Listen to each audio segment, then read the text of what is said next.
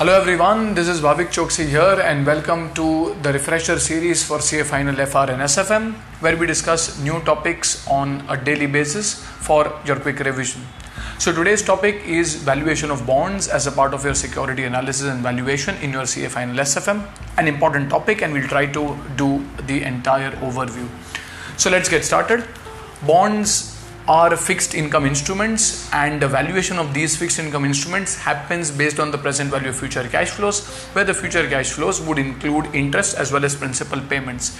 Usually this working is fairly standardized. The only problem that might arise is in case the bond is a half yearly bond or a quarterly bond, which gives you half yearly or quarterly cash flows. In such a case, you need to remember to divide the coupon and the discount rate by the frequency of cash flow. So for example, if it's a half yearly cash flow, divide the coupon and the discount rate by 2, quarterly divided by 4, and multiply the number of years by the frequency factor. That is, if it's a half yearly bond for a period of 5 years, that's 5 into 2, that is 10 half years, or 5 into 4, that is 20 quarters. That will take care of the valuation in case of a other than annual cash flow. Second is the measure of return, that is yield. Three types of measures of return. First is the current yield, interest upon price, not a very accurate number, does not consider the time value, does not consider capital gains. Hence, the realized yield, second measure, where we take the total of all the cash flows up to the end of the maturity and try to find a single rate of return. So for example, if it's a 5-year bond with 100 rupees price and 10 rupees received in each of the years up to 5 years, then you will take the total, that is 150 equals 100 into 1 plus r raised to 5, and you will solve in order to find r.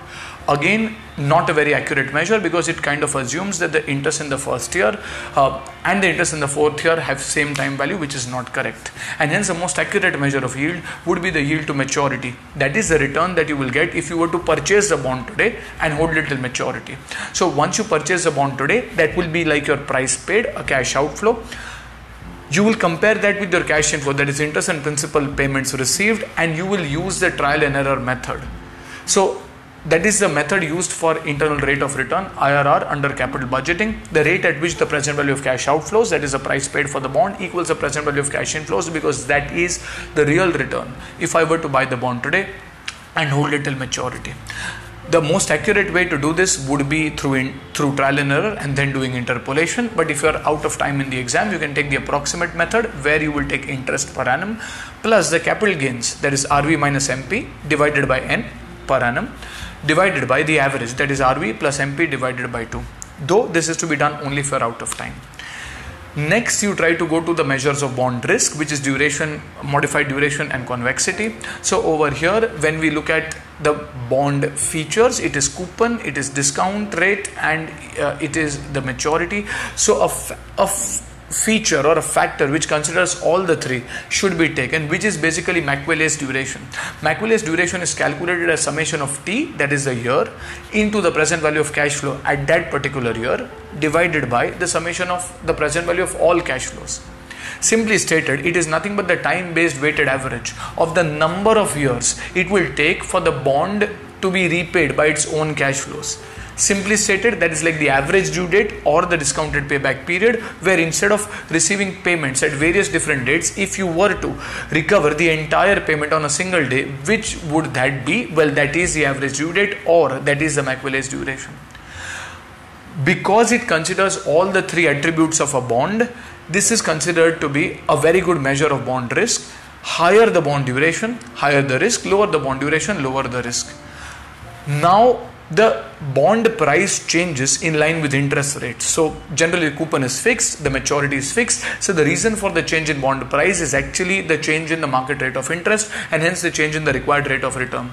So as the market rate of interest increases, the bond price decreases, and vice versa. So the relationship is inverse. So we know that relationship, however, we are unable to figure out what is the magnitude or quantum of change. So if the interest rate is expected to fall by 2%, we know that the bond price is going to rise, but by how much? That is what is measured by the modified duration, also called as the volatility, which is measured as a Macauley's duration upon 1 plus the existing YTM. So if the modified duration, let us say, comes to 4, it means that for a 1% fall in interest rate, the bond price is expected to rise by 4%, and so on.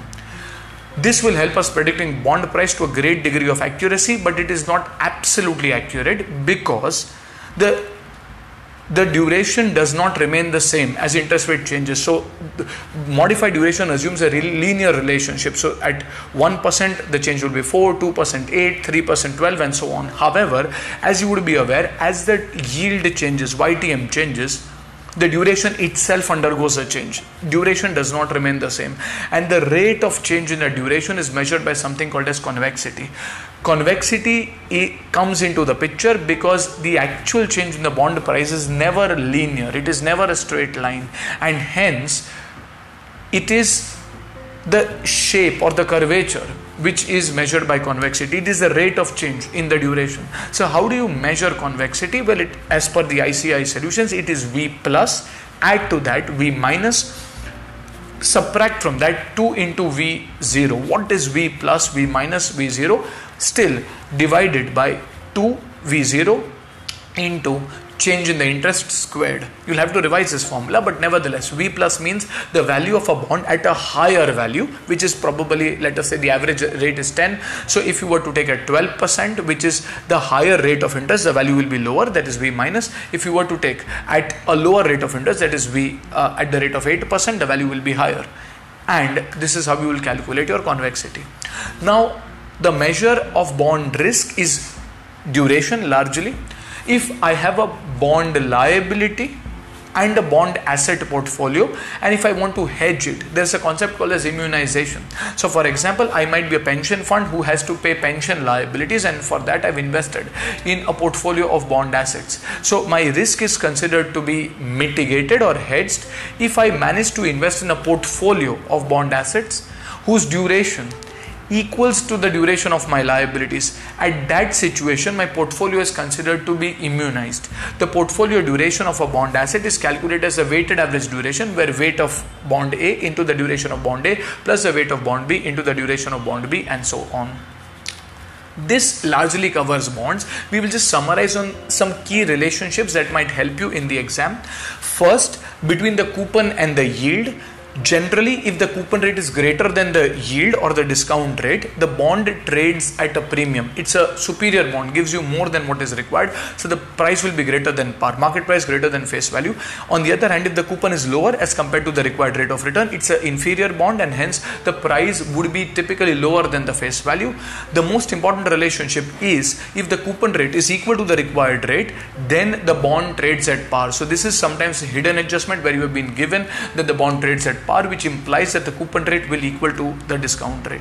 Secondly, the relationship between the bond price and the rate of interest, which is always an inverse relationship. Higher the interest change, lower is the bond price, and vice versa. This will help us in probably bond strategies. So for example, if you are holding a portfolio of bonds and you are expecting the interest rate to fall, if interest rate falls, all bond prices will rise. However, the bonds which are having the longest duration will rise the most, and as a result, we would shift our focus into a longer duration bonds. If the interest rates are expected to rise, then all bonds will fall, but the shorter duration bonds will fall the least, and hence we try to shift our money from the longer duration bonds to the shorter duration bonds.